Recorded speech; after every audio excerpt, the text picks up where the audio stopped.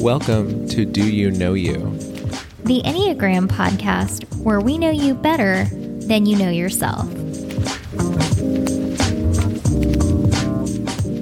Hey. Hi. So it turns out that we have an Enneagram podcast now. Yeah, I mean, people have fun. been asking us to do this, and first of all, it was 2020, and who had any energy to do anything? But, Yeah, I think we've had this equipment for like a year. Oh, at least. It's actively dusty. Yeah. No, I just, on top of everything else, I just couldn't imagine doing another thing. Yeah. But I'm we're kind of in a place where it's time. I think it's time. Yeah, it's time to pass that sage knowledge on. Oh, sage knowledge. Yes. But not speaking with knowledge of sage. Anyway, I don't know. Bad joke. Sorry. So you guys are going to get used to this because this is what we do. But yeah, I do think that this is going to be helpful for those of you that follow our Instagram, #EmpathyArchitects, @EmpathyArchitects, hashtags like Twitter.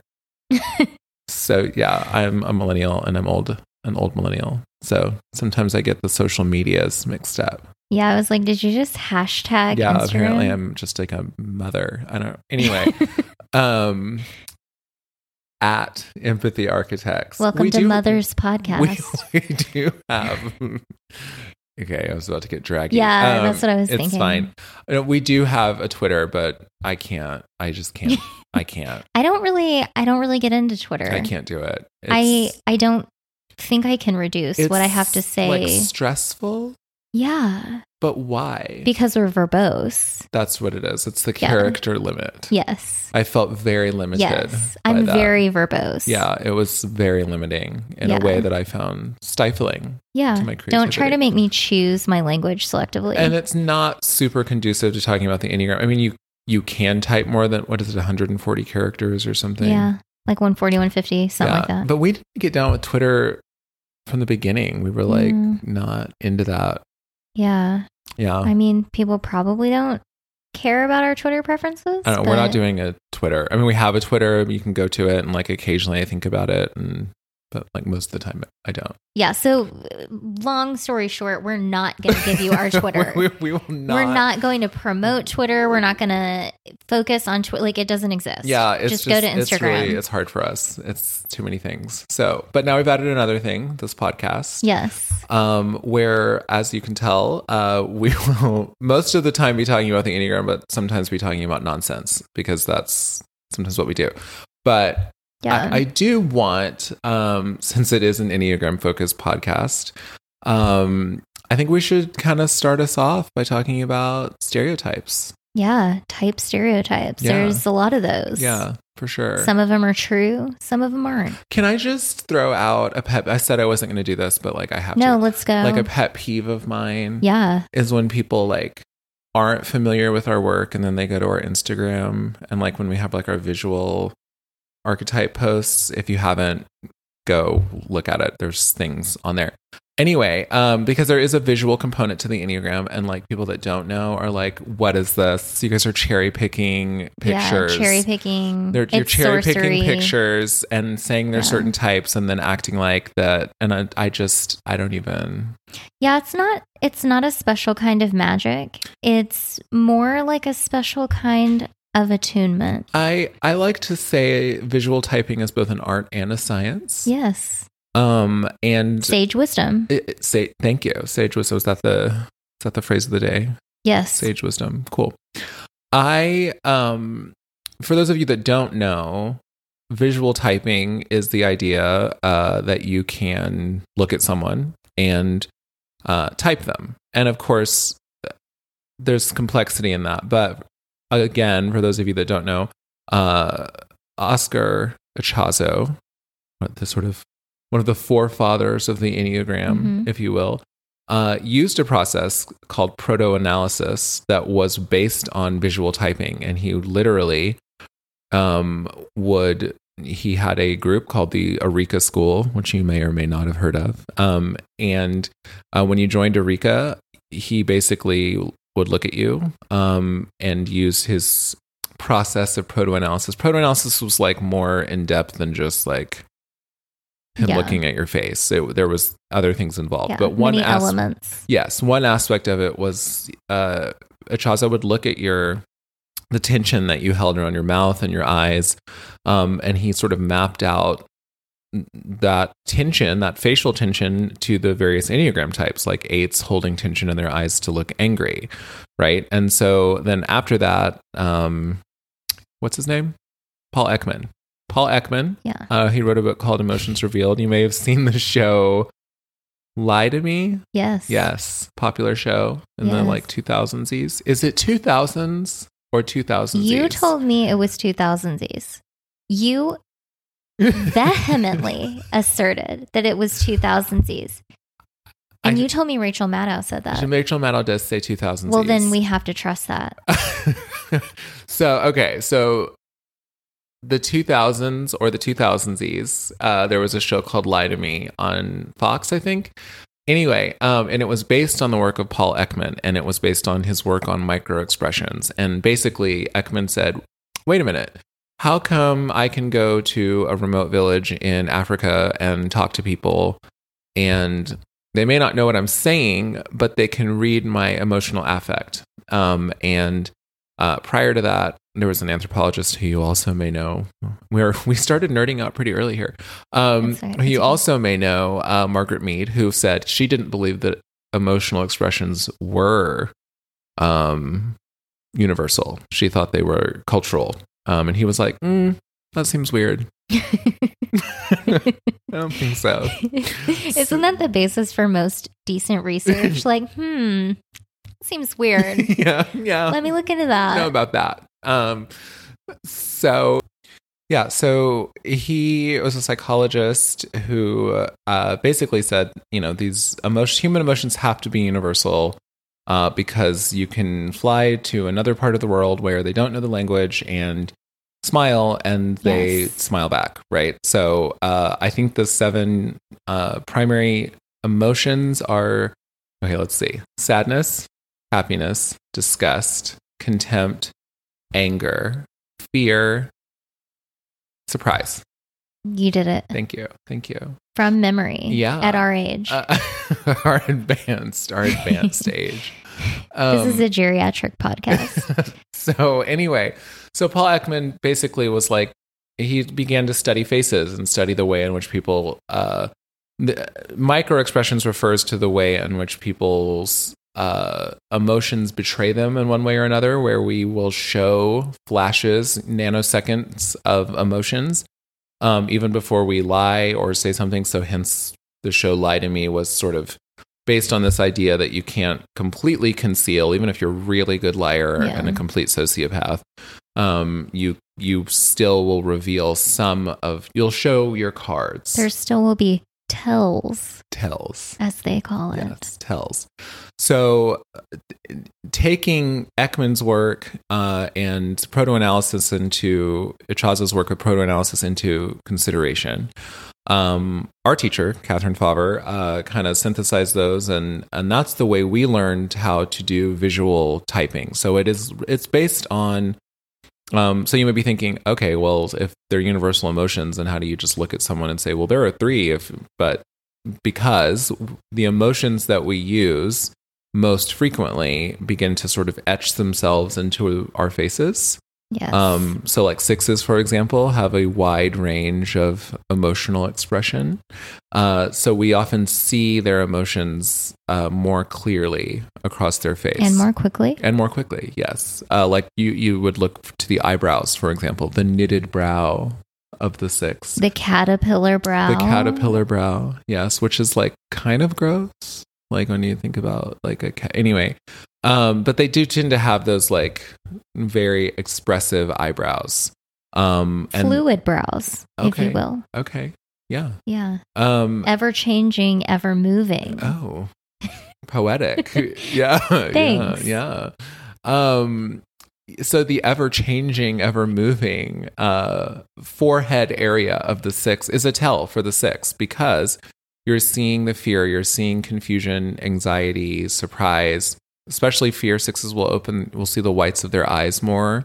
That's an expression of fear or surprise. And so this is why when people are like, well, how do you know what type they are? And if you go to our Instagram, you'll see our little, some posts where we put types next to each other just to show that, mostly to show the energy of the types, the way it shifts between each type. But anyway, it's just a pet peeve of mine. When people don't, people think they're making like, it up. This is impossible. You must be a wizard. Yeah. or like we're just making it up. And the cherry picking argument really, it really crawls up my ass. I gotta be honest. I was going to say, like, there have been individuals that have implied that we did a butt pull. A butt pull. And I'm like, that is not what's happening here. This is years. I'll say it, decades. Decades of study. Yeah. And it didn't start, it's like we made it up, right? So if you're into the Enneagram and at all, the Enneagram of personality, and you don't know that it came from Echazo, and you don't know that he visually typed everyone. And might I add that you did not, in the Eureka School, you did not pick your type. It wasn't like... No, mama, you don't get to pick. Like, no. Like, she walks in and Echazo's like, you're the ego cow. Yeah. The coward. Yes. Because I see you. Yeah. I see your face. Exactly. Like, Echazo told you. And people were like, yes, thank you. Yeah. And I'm sure, I from what I've heard, he would adjust that, once he got to know people if something changed. But he was pretty good at typing since he was the guy that thought of the system. Yeah. Well, that's how it works. So, and he was of the belief, as was Naranjo, his student, and who really is responsible for the Enneagram of personality, the way we think of it today. But he's like, you need a teacher to help you type yourself. You can't just... Yeah. And the reason he said that was because we all keep secrets from ourselves. We have blind spots, and sometimes people will go to their friends or their family, and that's not super reliable either, because they have their projections of how they think that we are. Well, and we all have an image that we present, which is more like how we want people to see us, but may not be reflective of what's actually happening in terms of motivation. Right, exactly. So when we do typing sessions, what we're doing, besides taking the information the person has given us on their questionnaire and their test results, is we have no biases coming in, except for when we've looked at the test and we, if someone's using the language of a type very strongly, obviously we recognize that's a bias for us coming in, but we're not attached to the person's type. And I would say, most of the time when we do typing sessions, there's some aspect of people's typing that is off. Maybe they did get their primary type, but their tri-type's off, or or the instinct, their instinct or the stacking or whatever. So, and it's not because they're stupid or because they don't know themselves, or people that are very self-aware. We have blind spots. And so we need someone knowledgeable of the system and also not attached to how we want to see ourselves to mirror back what's being seen. So, I would go as far as to say that it's pretty miraculous when somebody comes in and they have completely typed themselves accurately.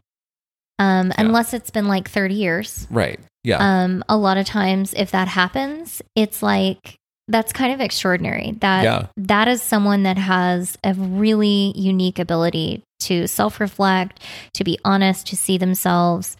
And it is rare. So do not feel at any point during this entire podcast, if you ever feel like, oh my God, I might be this other type.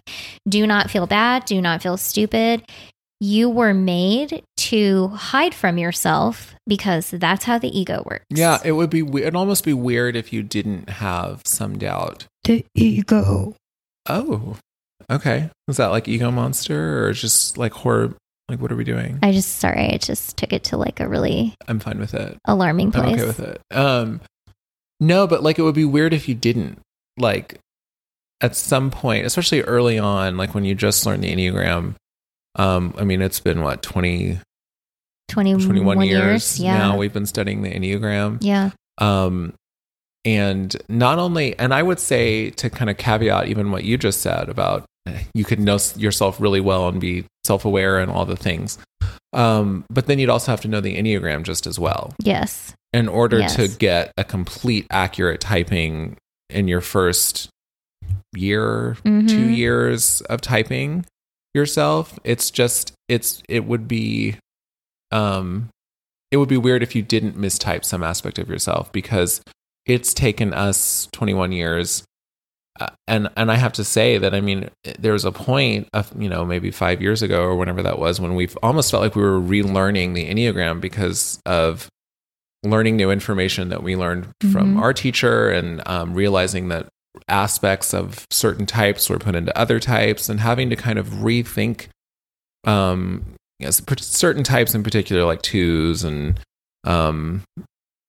the way that H actually are, and things like that. So yes, you didn't do anything wrong if you mistype, but we are very, very firm believers that until you get sort of aspects of your type correct, that it's hard to do the work. I love the analogy of the car manual, right? So it's like, if you have a Ford Escort, do they even make those anymore? I don't know. That was my first car, so I don't know. I just probably dated myself.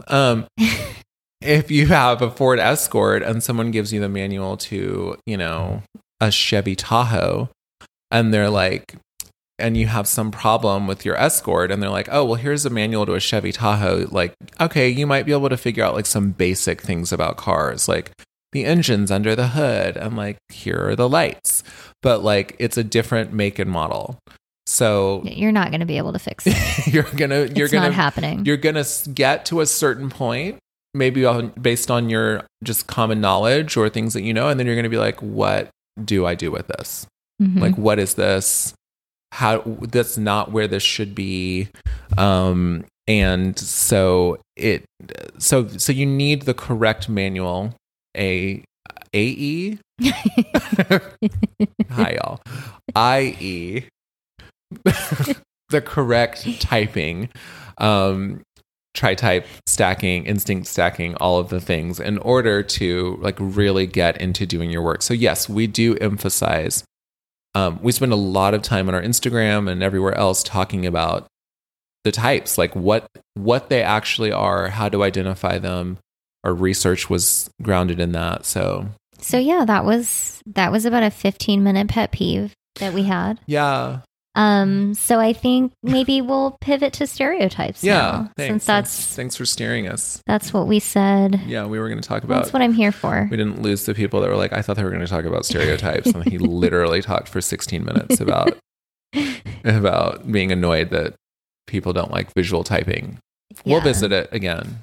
We'll just do a whole episode one day. You'll hear many pet peeves from us, so do not worry. There's more where that came from. It's almost a bottomless pit. I was going to say, I think it's like Santa's bag. It's bottomless. It's a magic bag. There's always more complaints, more pet peeves. Oh, it's a 4 and a 6. Yeah. So for those of you that don't know, I'm a 4. Aaron's a 6. So we have plenty of. Yeah. Come on down to the bottom of the Enneagram. Yes, with the bottom of the Enneagram. It's fun down here. We all float. Okay. Yeah. We tend to kind of go creepy again, and we come back, but bottom of the Enneagram. We kind of go creepy. Yeah. So I want to start out by saying, I'm going to tell you one of my biggest pet peeves that I have that people say about ones, and that is that whenever someone is organized, people are like they're a 1. Or what about this? I'm just such a perfectionist. Yes. Oh. Yeah. So you're a 1 because you're a perfectionist? Yeah. Or you're organized? So anyone can be organized or perfectionistic. Sorry, guys. It is not isolated to any particular type. Unfortunately, that's not a correlation we can make. And that's really something that's more involved with processing and temperament. Motivation doesn't make you not organized. Yeah. People don't realize, and this is, the stereotypes, right? So with one, people hear the name, the perfectionist, and they hear that ones like order, and they do. Ones do like order. But the perfectionism of the one is focused internally. Yes. It's about refining and perfecting one's character and polishing your stone, if you will. Yeah, gross, but yeah. It is. It's polishing the inner stone of being. The diamond. Yes. Polishing themselves to brilliance is, I believe, what... that's what Catherine said. Yeah. So, and that's what the one is doing. So, because they're gut types, they're not... The other thing people say about ones, stereotypes, that they're walking around correcting people all the time. Yeah. Yeah. Oh, I have a friend and she's super critical and she corrects people in public. She's a one. No.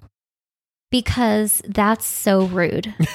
Exactly. And ones are focused on being appropriate. And so most ones would be horrified to hear that someone was correcting someone publicly. And, unless it was something, really... Right. Really important. Yeah, they're not... And gut types, all 8s, 9s, and 1s are focused... they're not thinking about and not tracking what other people are doing that much. Right. And now the one may be more focused on it if it's in their purview, meaning that it's someone at work that they work with, or a child, or a spouse or partner or something like that. Then they might be correcting, but actually the one prefers to even approach those situations with more...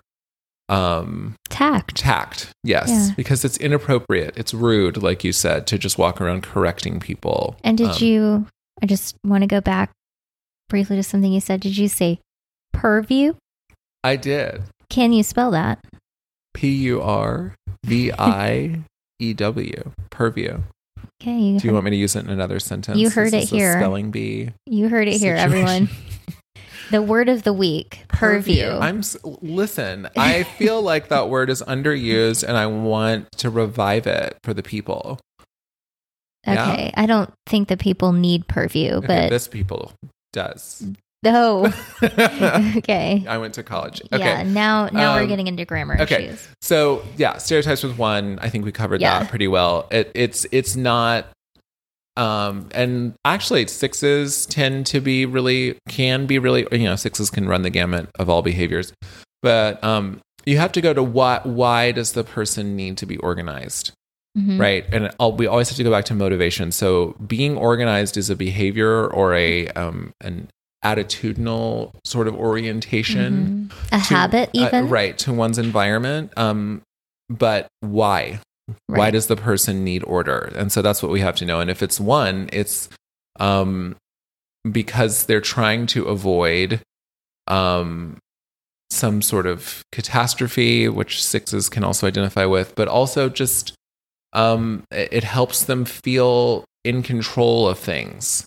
And what they can control, then they can more easily steer. So yeah, that's a good one. Yeah. I'm already ready to go on to 2. You want me to throw you one for 2? Yeah, go ahead. Okay. Start us off. So inspired by someone who shall remain nameless on Instagram once that commented to me that someone couldn't be a 2 because they were too aggressive. Oh. I'm sorry. My.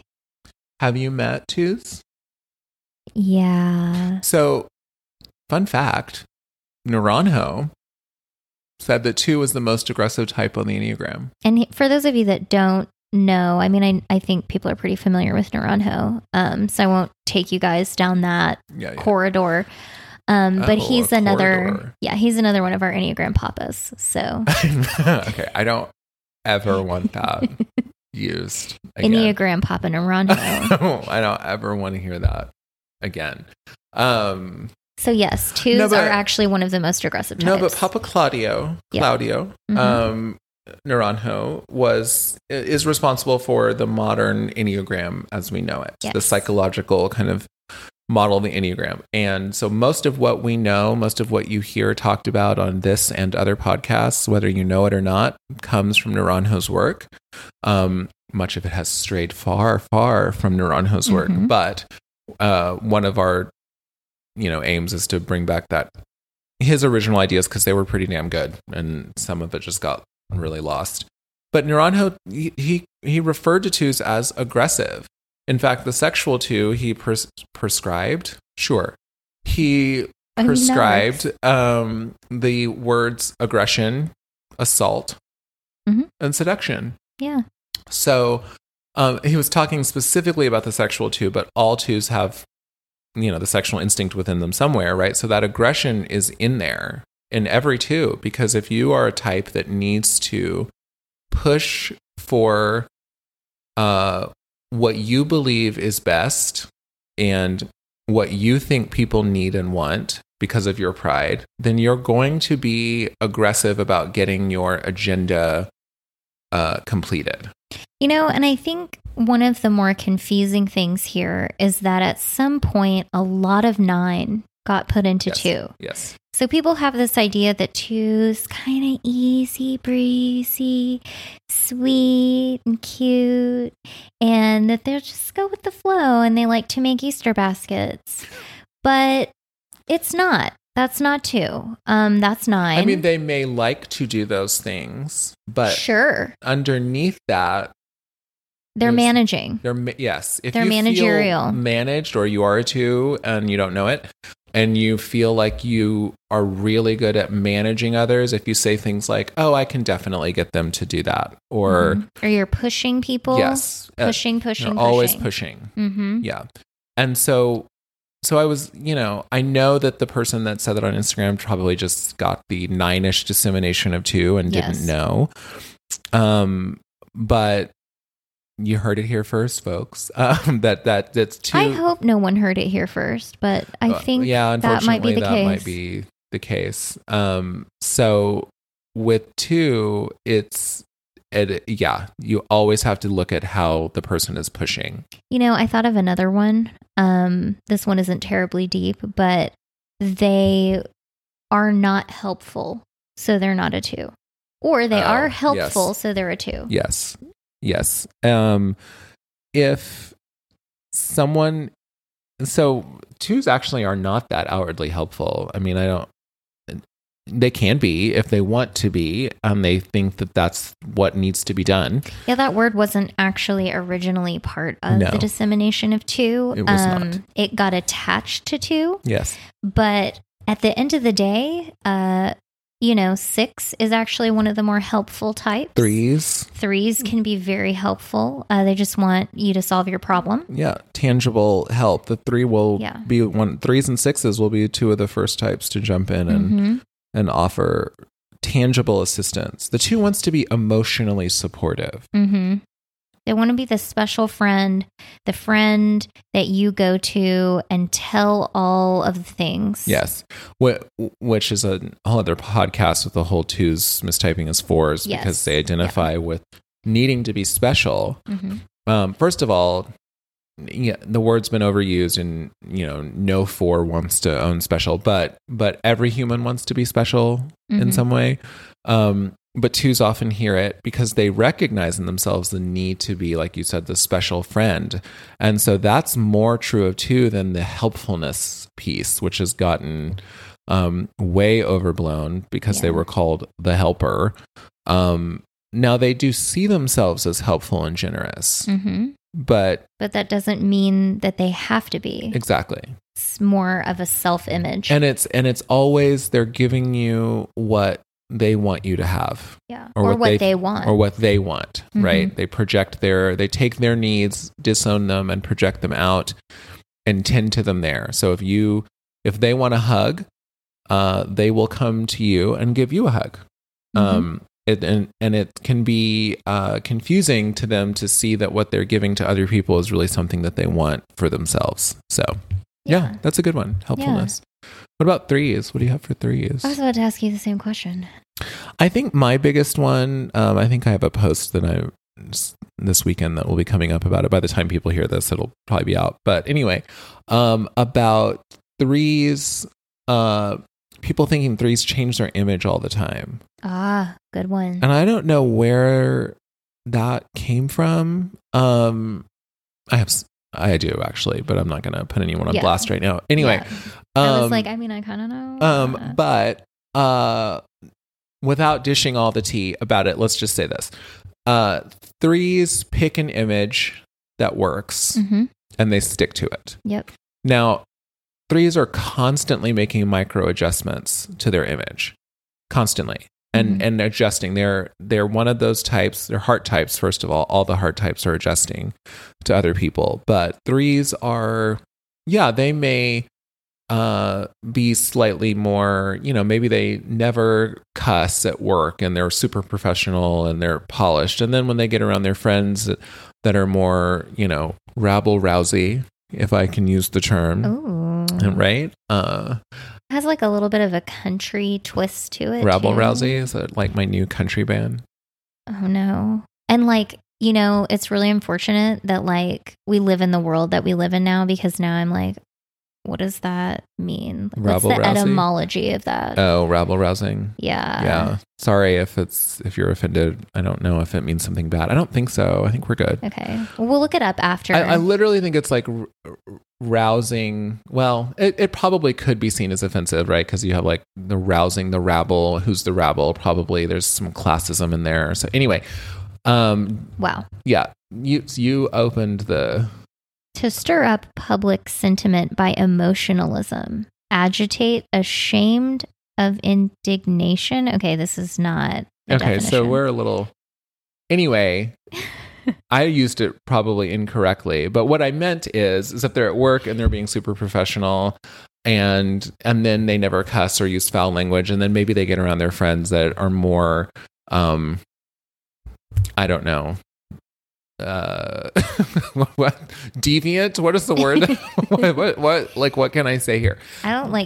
Like people party friends, right? Party people, like woo. Yeah, party people, woohoo people.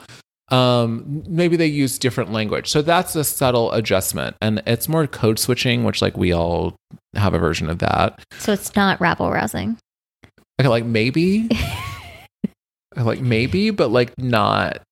Maybe as much, like maybe used it the wrong way. Right. So we're going to go ahead and forgive that. Okay. And I was an English major. So if anyone that I went to college with hears this, don't be mad at me. But they do make micro adjustments to their image. But I will say that threes find an image that works. They may have a period in adolescence and early 20s where they're kind of shifting around trying to find one that works. But once usually by the time they get their first job, in whatever field that is, they click into an image that works in that professional environment and go with it. I think saying click in is a really good way. Yeah, it's very evocative. It really fits for three. I mean, I'm totally serious. Yeah. That's perfect. Because it is kind of like, they're like twisting a little and then it just clicks in and it's like a lock and load. Like they're like full three, lock and loaded. Yes, the image is locked and loaded. Locked and loaded. Locked and loaded. So apparently I just, another of our 1,000 asides. I just want you guys to know that this podcast will also cover common grammatical and language mistakes. Mama, people already come for us on Instagram. I know. Now they're going to be like correcting our grammar. For the spelling and grammar. So bring it. They're going to be like, you don't know what rabble-rousing is. Y'all bring it. Anyway, yes. So rabble-rousing, if the image is of being a rabble-rouser, they will be that. Which would be more like the 368. Right, exactly. Stirring up public sentiment. Sure. Yeah. Yeah, but the three finds an image that works and they work with it and they go with it and they make slight adjustments depending they're around, but they're not constantly changing their image. It's just not the way that the three works, because if you find something that wins you attention, approval, adoration, success, why would you change it? Weirdly enough, oh my God. I'm sorry. I have another one. Oh, I was like, I thought of one too. I hope it's the same thing. Okay, what does it go? Mine was like when people are like, she's really successful. Yes. can we not do this anymore? Yeah. Like she's so famous and she has so much money. And like, I think she's a 3. Being famous, being successful and having money do not make you a 3. Oh, I mean, yes. Anybody that's like super famous or super successful, like anybody, they're like, well, they're a 3 and because they're successful. And it's like that anyone can be successful. Yes. Again, we have to go to motivation. We're looking at what's why motivating it. Right. And if, they're really polished. Are they in the entertainment industry? Right. Do they have a publicist and a stylist, and have they been coached on how to give interviews? I mean, that's required. I mean, it's like job training. Exactly. That's on the job training. Right. So if you're not polished and you're in the entertainment industry, you're probably not going to get very far. Like that's part of it. So yes, please, can we just like make that illegal? Yeah. Successful equals 3, because that's super irritating. We have to know why. And honestly, when I see 3s, when we were doing our Pinterest board with all of our types on it, there aren't actually that many 3s in like, I mean, there's a lot of 3s in Hollywood, but there aren't as many as you'd think there would be, because everyone thinks that everyone in Hollywood would be a 3, because they actually do, in a weird way, have a hard time dropping the image that they had when they got successful. Because the fear of the 3 is, well, if I stop doing this thing that got me this fame, success, whatever it is, then people won't like me, right? So they sometimes have a hard time adjusting, and they just have to wait for the public to come back around to them and like them again. It's the 7 that's actually better at kind of shifting, and 2s, which can have a chameleon, like 2s and pop culture and pop music and movie stars, they can adjust better because they want to give you what you want, and they have no problem. Oh, you don't like this? What about this thing? I can do this. This is interesting. And 2s get bored like 7s do. So yeah. Anyway, that's a good one. Yeah. Yeah. Should we move on to 4? Okay. A collective sigh. Well, we won't go into the whole like form is typing. Yeah, we'll do thing. a different. Yes, we can focus that at another time. But what's one for you? Being a 4. Well, I think the biggest stereotype about 4 is that people think that we cry a lot. Oh, goodness. And I've come across that a lot. And that's going to be 2. That's more 2. 2 is the most emotionally wet. People never know what I'm talking about when I'm saying that. And I'm like, this is pretty obvious. Right? I think that's paints a pretty They're clear the most picture. Emotionally expressive, and not just of sadness, all of it. That they're happy, it. I'm not going to do the song. Yeah, I was like, please no. But yeah, you will know what the 2 is experiencing emotionally because they will show it. There are some exceptions to that, but for the most part, 2s do tend to show their emotions more, including sadness. They are the quickest to cry. 4s' emotions are internalized, so it's not that 4s don't cry. They definitely are one of the more emotionally expressive types. But the emotions of the 4 are refined. Mm-hmm. So when, and I don't mean that in like that they're cooler or better, but refined in terms of they're more subtle, because that's part of how the 4 gets attention is through subtle emotion. So that's probably one of my biggest ones, is that people think that 4s are walking around crying all the time. And I'm like, no, that's weird. Yeah, that would be upsetting. Yeah, right. It's weird. What about one? Do you have one for 4? Yeah. It'd have to be for me when people think that they're 4s because they're sad. Yeah. That one's super annoying. Yeah. First of all, sadness is a human emotion. Remember back to Ekman at the beginning, right? So everybody gets sad. Mm-hmm. And I think, and then we have to parse out the difference between clinical depression and things like that. And like being attached to being sad as an identity. Yes. And that's what people don't realize 4 is. And it's not just sad. It's like cursed, damned, universally denied pleasure and cut satisfaction off from God. Right. Yes. Like, I mean, we're talking like medieval level dramatics here. It's a cosmic, not just like off. I'm really sad and angsty and I'm a 4. It's like a little like Lola from Big Mouth, but like higher. The voice you just did. Yeah. Yeah. Like, I mean, like I can do a Lola impression, but I'm not going to do that right now. But yeah. I love her. Yeah, people don't realize. I think people think, oh, I'm sad, I must be a 4. I want to be special, I must be a 4. And it's like, but do you think that God is punishing you? Yes. And for literally and existing. that you will never get what you want, and you will spend your life longing and pining and abandoned for everything, and that you are both simultaneously grotesque and beautiful.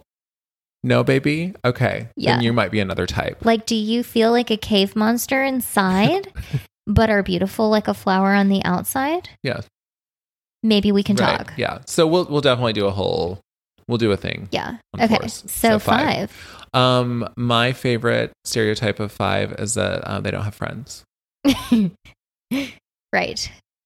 Is that a stereotype? No, that's a thing. People are like, you've heard people say they don't have friends. Or I'm an introvert and I like to read. Oh, yeah. Oh, I like to investigate things. I'm a 5. Right. Well, 6s really like investigating things too, because they have a need to know. Yeah. So in my experience, it's usually 6s that think that they're 5s. Yeah. And sometimes 9s. Yeah. Yeah. Just because they're withdrawn. Yeah. Yeah. The intellectual introverted 9 will almost always think they're a 5. Yes. But the inner world of the 5 is like, it's a dark landscape. It's guys. dark. Yeah, it's dark. It's dark. And they're not positively oriented. You will find more of the cynicism in 5 than you will with 9. So yeah, I think that's a good one for 5. Yeah. Is the introversion, and then the people think because they like to read, or people that are smart. Just people that are just intelligent in general. He's They're really like, smart. He must be a 5. Yeah. Mm-hmm. Come on, y'all. Yeah. Yeah. So like literally anyone can be intelligent.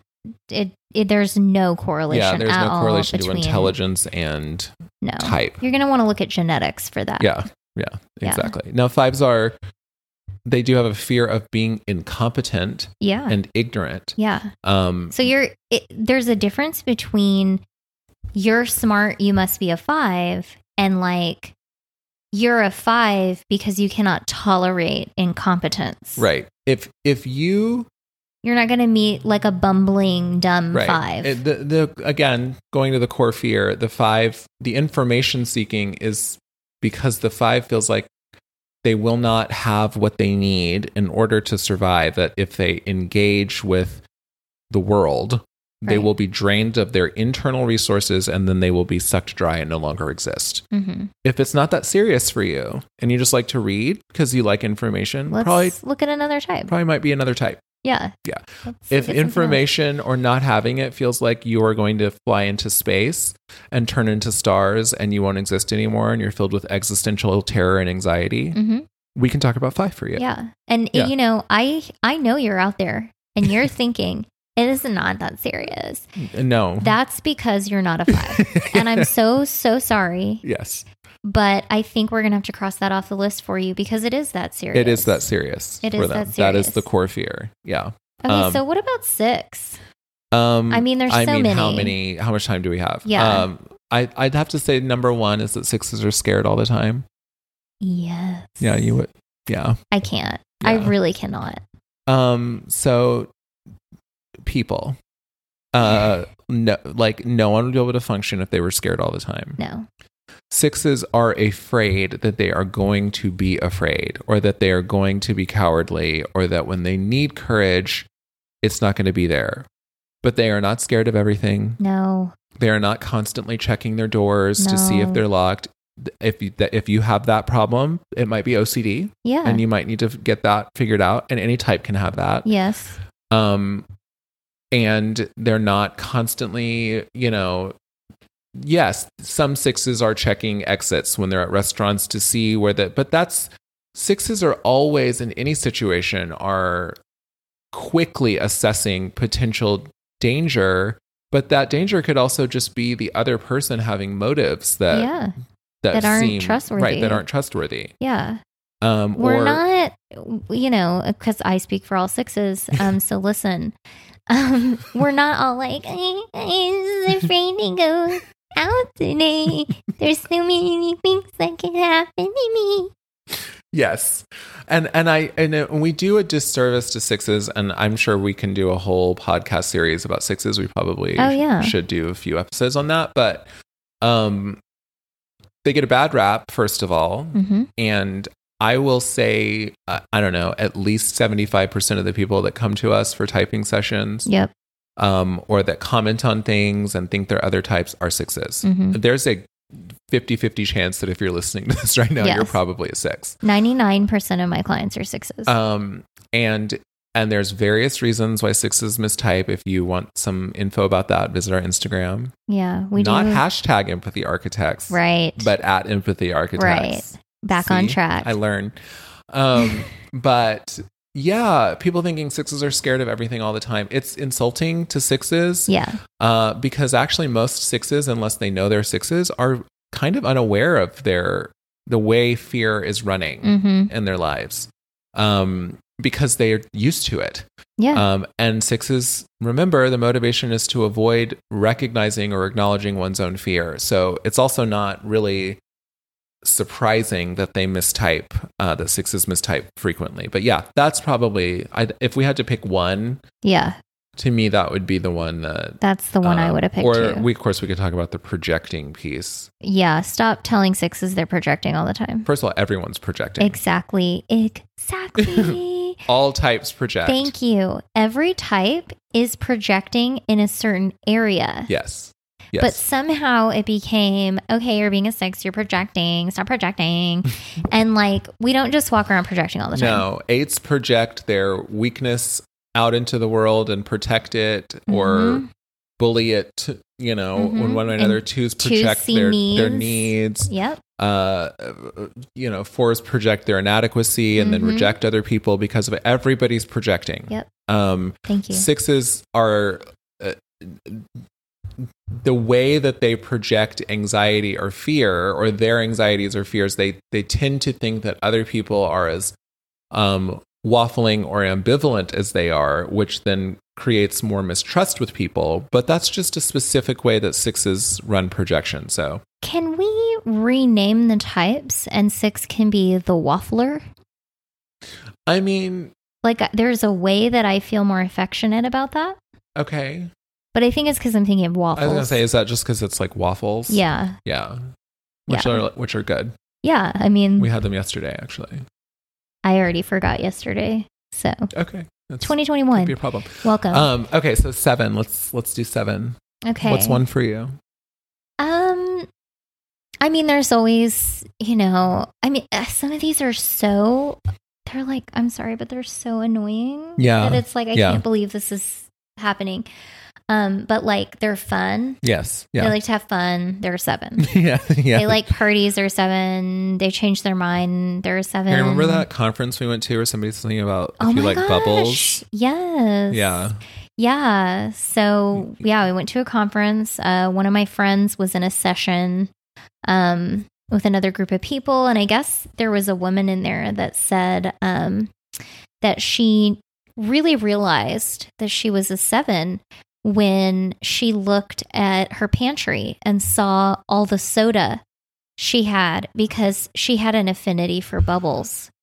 And she was like, I think that's just my 7. But in complete seriousness. No, totally. It wasn't in jest. No, she enjoyed bubbles so much. She was like, that's my 7. Yeah. Yeah. So people think 7s are constantly just wanting to have fun. I mean, yes, first of all, most people want to have fun, whatever they think fun is, right? But yeah, or that 7s are, they're all okay, superficiality is a defense mechanism that sevens use. But if you can get them to see that they, going past something superficially can be interesting, or that they don't have to be trapped in pain, they will do depth. But they're not inherently superficial. They're just using that sometimes as a defense against feeling pain, which, remember, we have to go back to the core fear. So why do sevens want to have fun? Well, they don't want to be trapped in pain or sadness or limited in any way. But the bubbles, that was like... Yeah, it was insane. Kind of shocking. In its ignorance. If I could have revoked her ability to even be there. Taken her Enneagram card. Yeah, I would have. But I mean, now that I think about it, maybe she needed it so she could catch up. With else. Maybe. I mean, and we were watching, we watch Paris Hilton cook on Netflix, who we type as a 7. Yes. 749. Sexual 749. And she did feel the need to put glitter on her turkey. And she did use glitter in most of her food, even when it was not appropriate, such as on a Thanksgiving turkey. She also had those tongs that they were sequined. Yes. And everybody was like, are you concerned about those getting in the food? And she wasn't. And of course, it's a show, and she's playing a caricature of herself. So she's playing a 7 caricature, but I truly believe that Paris Hilton really does like glitter and sparkles with everything. Is there a propensity towards liking sparkle if you are a 7 or have 7 in the tri-type or a 7 component? Absolutely. But should we rest our typing on sparkles or bubbles? Probably not. Yeah, it's not a safe bet. Yeah. What about 8? Well, I think you know what I'm going to say. You're angry. You must be an 8. Or I have a really bad temper. Yeah. I literally just had a reel today on Instagram about this because the amount of people that mistype as 4s and 8s, those are the two commonly mistyped types people mistype as. Yes. And it's usually 6s and 2s that mistype as 4s or 8s or 8s. Being angry, again, human emotion. Everybody gets angry. Everybody gets angry. And honestly, if it depends on how you do your anger, right? Like if you're somebody that all of a sudden gets hyper verbal and you're going off on people and reading people their riot acts, riot. What is that term? Whoa. Their riot. I don't know where you're going, and I'm going to go ahead and step in to save you from this. It's totally old-timey, and I wish I could get the reference. Oh, I don't know. You're going to have to use the internet. It's like the riot acts or something. Anyway, if you're somebody when you get mad and you just lay into someone verbally and you get hyper-verbal and you're quick, that's not 8 first. No, 8s it's 6. become laconic. They become less verbal. Their anger is their gut types. It's instinctive. It moves into action. And so when people think, oh, I get really angry or I have a bad temper, well, any type can have a bad temper. There's a genetic component to, know. But going off on people, that's not something 8s really do. No. If someone's going off all the time, they're probably a 6. Yeah. 8s are the most comfortable with anger and their anger. There's always an undercurrent of kind of rage with all the gut types, but particularly with 8. But and the big thing is that they're dismissive. Yes. So if you don't have an arrogant, dismissive anger, and I mean, we're talking the other person saying what they're upset about, and you're like, yeah. Yeah, complete indifference. It's callousness. 8s and 9s, they go callous, and so if they're really an 8, it's not that 8s don't get mad and can't pop off or yell or whatever, but that's when any human being goes into rage or indignation of some kind. You're going to get that energy, but even then, in how they do it, you'll do it in the style of your type. And 8s are still not super verbal, but when they're really mad and they are not saying anything and it's cold and it's cut off, that's when you're getting the rage of 8. Yes. there are other types that can have kind of more impressive anger, really. I mean, I think Naranjo said, I always talk about that 4s have the best screams. The most impressive screams. Yes. Which, I mean, I'll take it, but yeah. So, 9, finishing out here. I would say the one I hear the most is that 9s don't get angry. Oh my God. Yeah, so it's funny to me because 9s are actually the angriest type on the Enneagram. Facts. So, and people are always that, I love the Pikachu meme where the mouth is open and he's surprised. Okay, so everyone imagine that. Whenever we say that, because, that's not what we see with 9. But if you think about the way psychology works, the reason we're not seeing that with the 9 is because they're afraid that if they show their anger, which is there because they're gut types and the rage is strong, that they will lose connection with other people. So the 9 seems placid. They're not in touch with their own anger. But of course, if you've ever seen a 9 get angry, and I mean really angry, you're familiar with the rage that lies underneath the calm waters. And that's what the 9 is trying to prevent other people from seeing, because they know that it can create A, conflict, and B, disconnection, separation, which are their core fears. So that's why the 9 feels like they can't show their anger, because if they show it, it's over for them. Whereas the 8 is the most comfortable with showing their anger. Right. And so people come to know them for the way in which they're comfortable with their anger. So yeah, that's an irritating one for me. Yeah. Well, guys, thanks for listening to us ramble for an hour. Hopefully we can make future episodes more focused, but there's always going to be promises. Yeah. Yeah. If you've ever heard anything else we've done, a lot of our teaching style is a little bit like this. There's nuggets in there. Hopefully, saying nuggets in this context is really gross. Yeah, it is. There's something about saying the word nugget into a microphone that makes me sick. And on that note, please subscribe to this podcast. Follow us on Instagram at Empathy Architects, rather than hashtag. And not on Twitter. And not on Twitter. Okay, love you. Bye-bye.